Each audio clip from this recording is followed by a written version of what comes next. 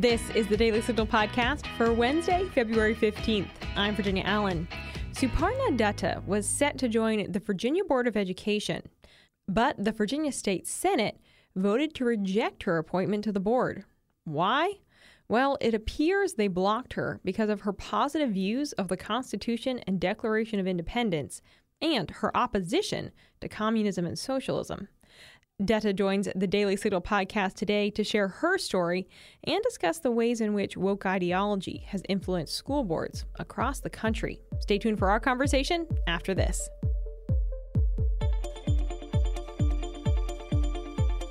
For over 35 years, the Heritage Foundation Job Bank has been helping conservatives at all professional levels find employment in key positions in Washington, D.C. and across the country. We can help you connect with positions in the administration, on Capitol Hill, in public policy organizations, and in the private sector. To learn more about the Heritage Foundation Job Bank, go to heritage.org/job-bank. It's my pleasure today to welcome to the show Virginia mother, engineer, and the co-founder of the Coalition for Thomas Jefferson High School for Science and Technology, Suparna Dutta. Suparna, thank you so much for being here today. Absolutely. Thank you for having me on. Yeah, this is a real pleasure. Now, when we think back to the summer, July, Virginia Governor Glenn Youngkin, he appointed you to be on the Virginia Board of Education. But just recently, after you voiced opposition to socialism and you expressed support for the Constitution and the Declaration, you were denied a seat at the table of that board. And I want to get to that conversation in just a minute and kind of walk through what exactly happened and why it happened. But first, I'd love just to hear from you why you think that Governor Glenn Youngkin chose you and said, yes, I think Suparna is a perfect fit for the Virginia Board of Education. Thanks, Virginia. And I think, back in summer of 2020 is when there was a lot of turmoil going on in the nation. Summer of 2020, that's when there was a lot of spread of the concept of DEI all over the country, and I think educators and principals were sending out emails to parents. And Thomas Jefferson High School for Science and Technology is considered to be, by U.S. News report, consistently the number one public school in the country. And it used to have a standardized admissions, race-blind, merits-based test. And it was a minority school, 73% Asian, and more than 85% were non-white. If that matters at all for some people, it doesn't matter to me. Let the child who wants to be, encouraged and challenged by a rigorous curriculum get into the school. And it is a governor's school for the gifted. And what they decided, the principal and then the school board, they decided that it didn't match the racial demographic of the county, and it was pretty unfair in their opinion. And the then Secretary of Education, Atif Carney, used a simple diversity reporting that was passed by the Assembly that year to completely dismantle the standardized test, to TJ, as we call it. And so a bunch of us parents found solace with each other, and we got together. We contacted our local officials, Board of Supervisors, state delegates, state senators, anyone who was willing to hear us. And we thought it would be just a question of trying to convince them, hey, look, these students are the best. They are the future. They'll be our future leaders, scientists, etc. But there was consistently a pattern of hearing back and getting sympathy from one side of the aisle, the right side of the aisle. And then when Governor Glenn Youngkin won the primary in 2021, we reached out to him and he reached right back out to us, and he supported us. And that's when I said I would support him. We also did reach out to McAuliffe's camp And I think what we heard back was that they wanted $25,000 for a 1-hour Zoom meeting.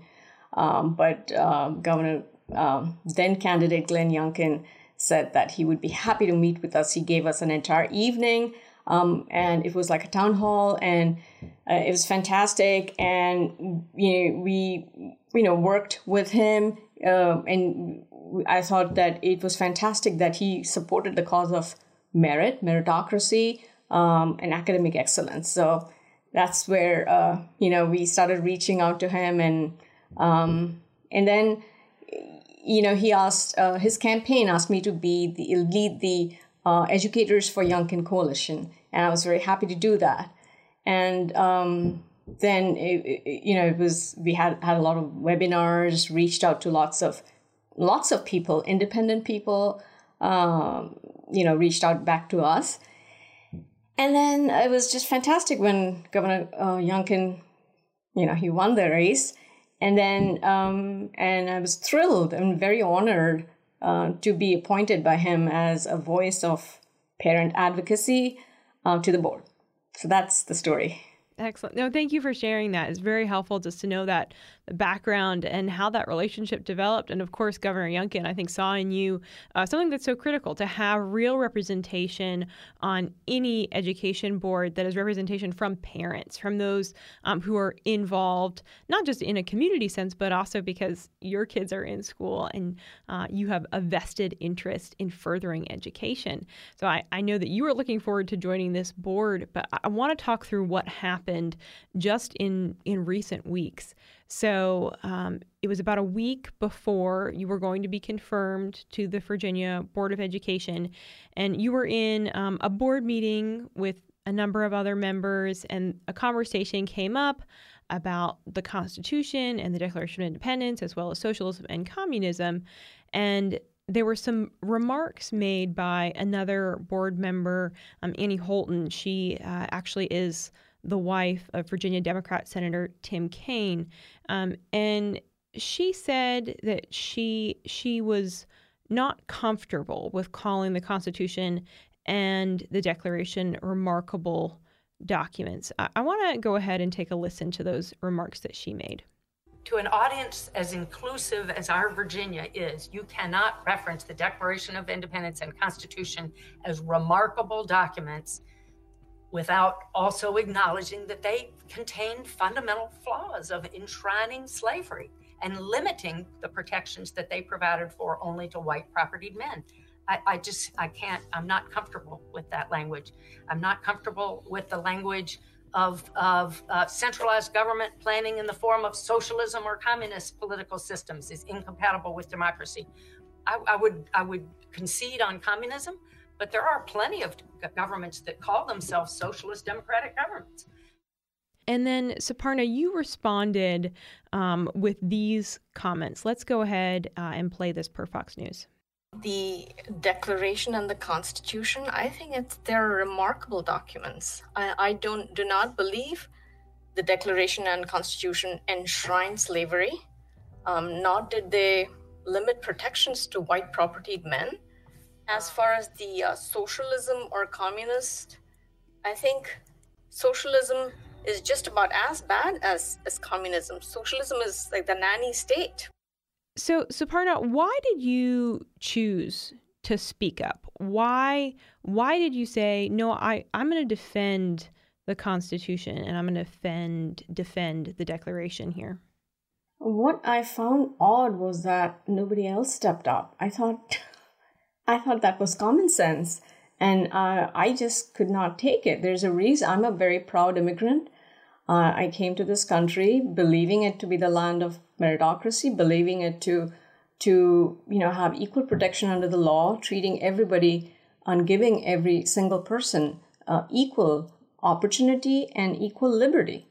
And so I do believe that the founding of this nation was something remarkable, something very different, and then the documents that were drawn up, starting with the Declaration of Independence and then the Constitution, first and foremost put the unalienable rights and our individual freedom first and foremost, And then it also put into place a system of checks and balances.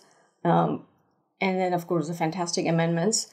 So, and that's what has made this country what it is, so great. And, the only superpower right now, I don't think since then or, there are any such founding documents in the whole world.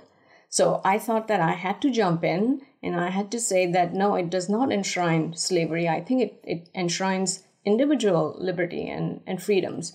And I didn't believe that it actually limited protection only to white propertied men, which is what she claimed. And so I thought that I had to jump in and say something. Another thing that she said, I think that she objected to the word socialism as a political system, which is incompatible with the preface to the standards had that, socialism and communistic political systems are incompatible with democracy and individual freedoms. And she wanted the word socialism removed. And I thought, I come from a country which used to be, it was founded as a socialist country. And I think that socialism really robs people of their individual liberty, and it replaces group rights over individual rights.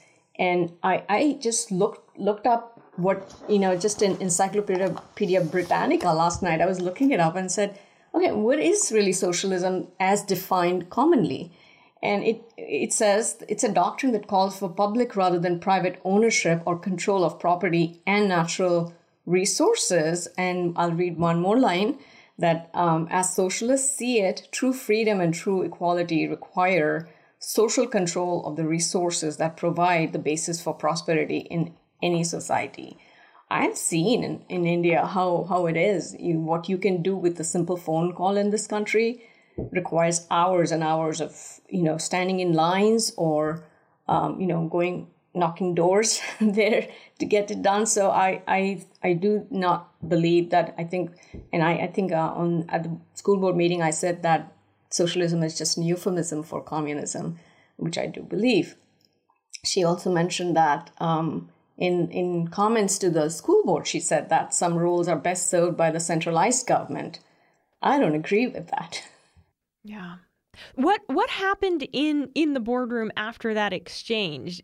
Did you all talk again? Did anyone else chime in? Did things feel pretty tense in the room?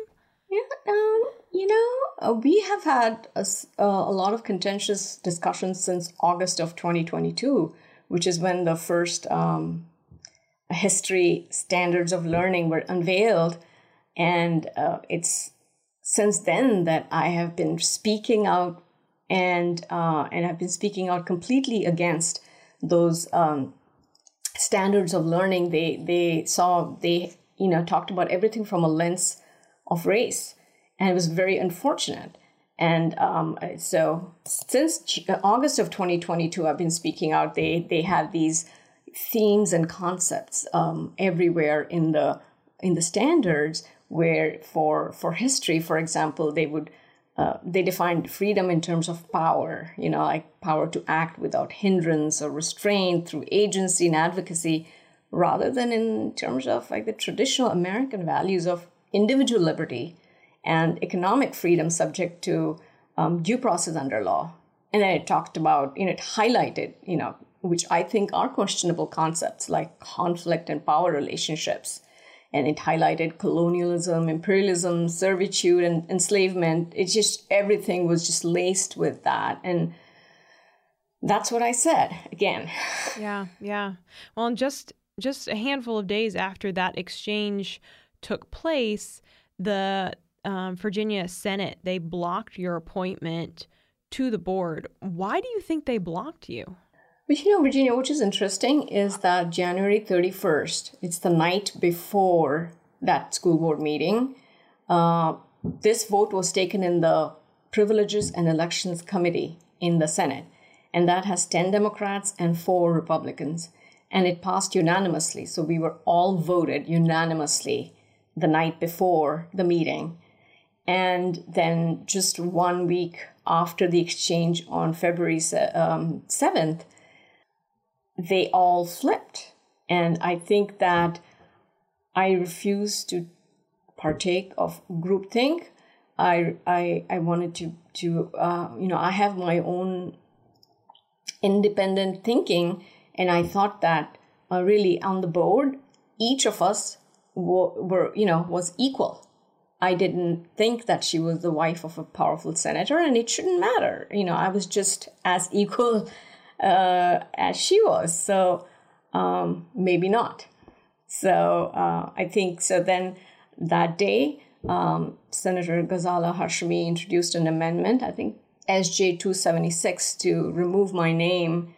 And she first said that I was not fit. And then when that was challenged, she said that I aligned with white supremacist, and that basically she maligned me and slandered me as a white supremacist. So, and not a single Democrat senator questioned her, including my own Senator Chap Peterson. Nobody questioned her, and it was pretty amazing. It just feels, could this really be the country I immigrated to? Yeah, I mean, what was running through your head when you learned that the senator had called you a white supremacist? I could not. I thought it was so completely absurd that it couldn't be true. And then if it were true that she had, that it was just such a smear campaign. And now I understand that it started on the social media, and she peddled these lies on the floor of the Senate. So I was shocked. I was pretty intimidated. I couldn't understand how this could happen in America. I guess it was my first taste. Sure. I mean, what do you think that this says about the state of public education today and the folks that are so often in control or that have a lot of power within our public institutions, such as education? That's a great question, because I think, this is not about me. This is about a parent challenging the status quo. This is about a parent saying that I need the best education for my child.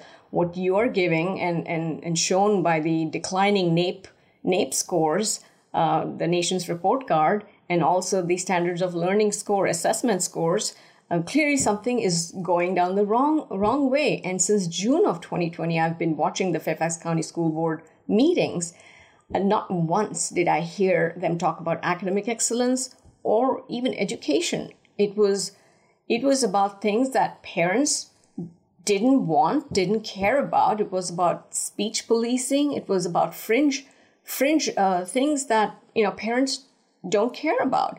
We want a good, wholesome education for our kids, and we understand that there are some very powerful vested interests. The teachers' unions are very powerful, and public education, unfortunately, is such a monopoly. That it's a David versus Goliath situation where parents are just poor little Davids. Suparna, how old are your kids, and after this experience, would you still be comfortable with them attending the public schools? No. So my daughter was in high school. Yeah, she was I believe a junior back then. And after all of that, we tried looking for a private school for her, tried taking her out. Unfortunately, no private schools would take a senior. And my son was a freshman at that time. And then, we struggled for a couple of years. And then it was just very, it was not just the things that they were learning, it was also the things that they were not learning. On back to school night at Thomas Jefferson High School for Science and Technology, I asked a question that the social studies curriculum was completely, it was all about oppression and marginalized and dispossessed, the history of the dispossessed. And I said, maybe there ought to be this ought not to be the focus. There ought to be a complete history. And I don't think he liked that comment very much. And so it was heartbreaking, and even in English. In fact, I found later when I was cleaning my son's room as a freshman, this was what he was given as in English class. Okay, this is not even social studies. And what this has, it talks about how can identity be changed? How much do my mistakes relate to my identity? How can literature shape, explore, and address identity? So this is, I found it in his room when I was cleaning. And there were also, and this is from Langley High School, just last October. I don't know if you can see it, but this is in a Spanish class. And what this talks about is, it talks about social identity groups, and it talks about identify the memberships that you claim or those ascribed to you, and then talks about marginalized group and privileged group, defining them as, marginalized being disenfranchised and exploited, privileged being those that hold unearned privilege in society. So this is what is being taught to our children. This is so incorrect, so bad for the psyche of our children.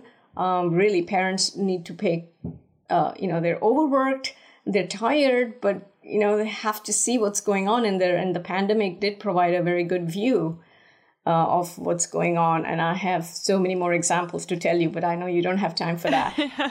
Well, we'd love to go through each and every one, because it is wild to see how in the classroom kids are being really funneled into these boxes based on skin color, background, nationality.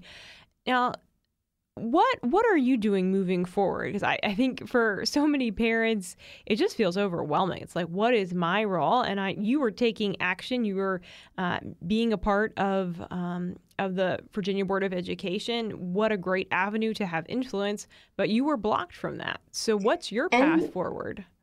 And this was a volunteer position. I wasn't earning anything. I was taking my time off from my work to go to Richmond and attend those meetings. And I tried to do my due diligence before every meeting. And I would talk to parents, gifted education, special education, all teachers and experts, and get their opinion before, while preparing for the school board meeting. So I think that they have lost the perspective of a parent. I think I was the outsider there because I questioned everything. I think if I had to do it again, would I do it all over again? I think I would. Yes. I think we have a duty towards our children. If we don't advocate for our children, no one will. No one will know. Such a call to be involved. Suparna, thank you so much for your time today. We really appreciate your voice and your willingness just to share your story and really kind of take us inside behind the scenes of what is happening in some areas of public education. May I add one last thing, Virginia? Please do. Please. Okay. I just also want to say that as part of the written comments to the school board members, what Miss Holton also said something that I was very shocked. There was a line in there which talked about that students, which I agree with, students should be exposed to the facts of our past, even when these facts are uncomfortable. Yes. Of course. Teachers should engage students in age-appropriate ways that do not suggest students are responsible for historical wrongs based on immutable characteristics such as race or ethnicity, which I think is common sense. Wouldn't you think so? I would think so. So Ms. Holton wanted to remove that complete last line, which said that do not suggest that students are responsible for historical wrongs based on immutable characteristics. What does that tell you? That is CRT. Suparna, do you plan to continue speaking out on this issue? If I'm asked to, yes, I will. I mean, I think that parents, maybe more, many parents still don't know what's going on in classrooms. So yeah, sure. Excellent. Well, again, thank you so much for your time today. We truly appreciate it. Thank you, Virginia. And that'll do it for today's episode. Thanks so much for joining us here at the Daily Signal podcast. If you haven't had the chance already, be sure to check out our evening show right here in your podcast feed, where we bring you the top news of the day. Also, make sure to subscribe to the Daily Signal wherever you like to listen to podcasts. We love hearing your feedback, and every time you leave one of those ratings and reviews, it helps us spread the word and reach more listeners. Thanks again for joining us today. Have a wonderful Wednesday, and we'll see you right back here at 5 p.m. for our Top News Edition. The Daily Signal podcast is brought to you by more than 500,000 members of the Heritage Foundation. Executive producers are Rob Bluey and Kate Trinko. Producers are Virginia Allen and Samantha Asheris. Sound design by Lauren Evans, Mark Guiney, and John Pop. To learn more, please visit dailysignal.com.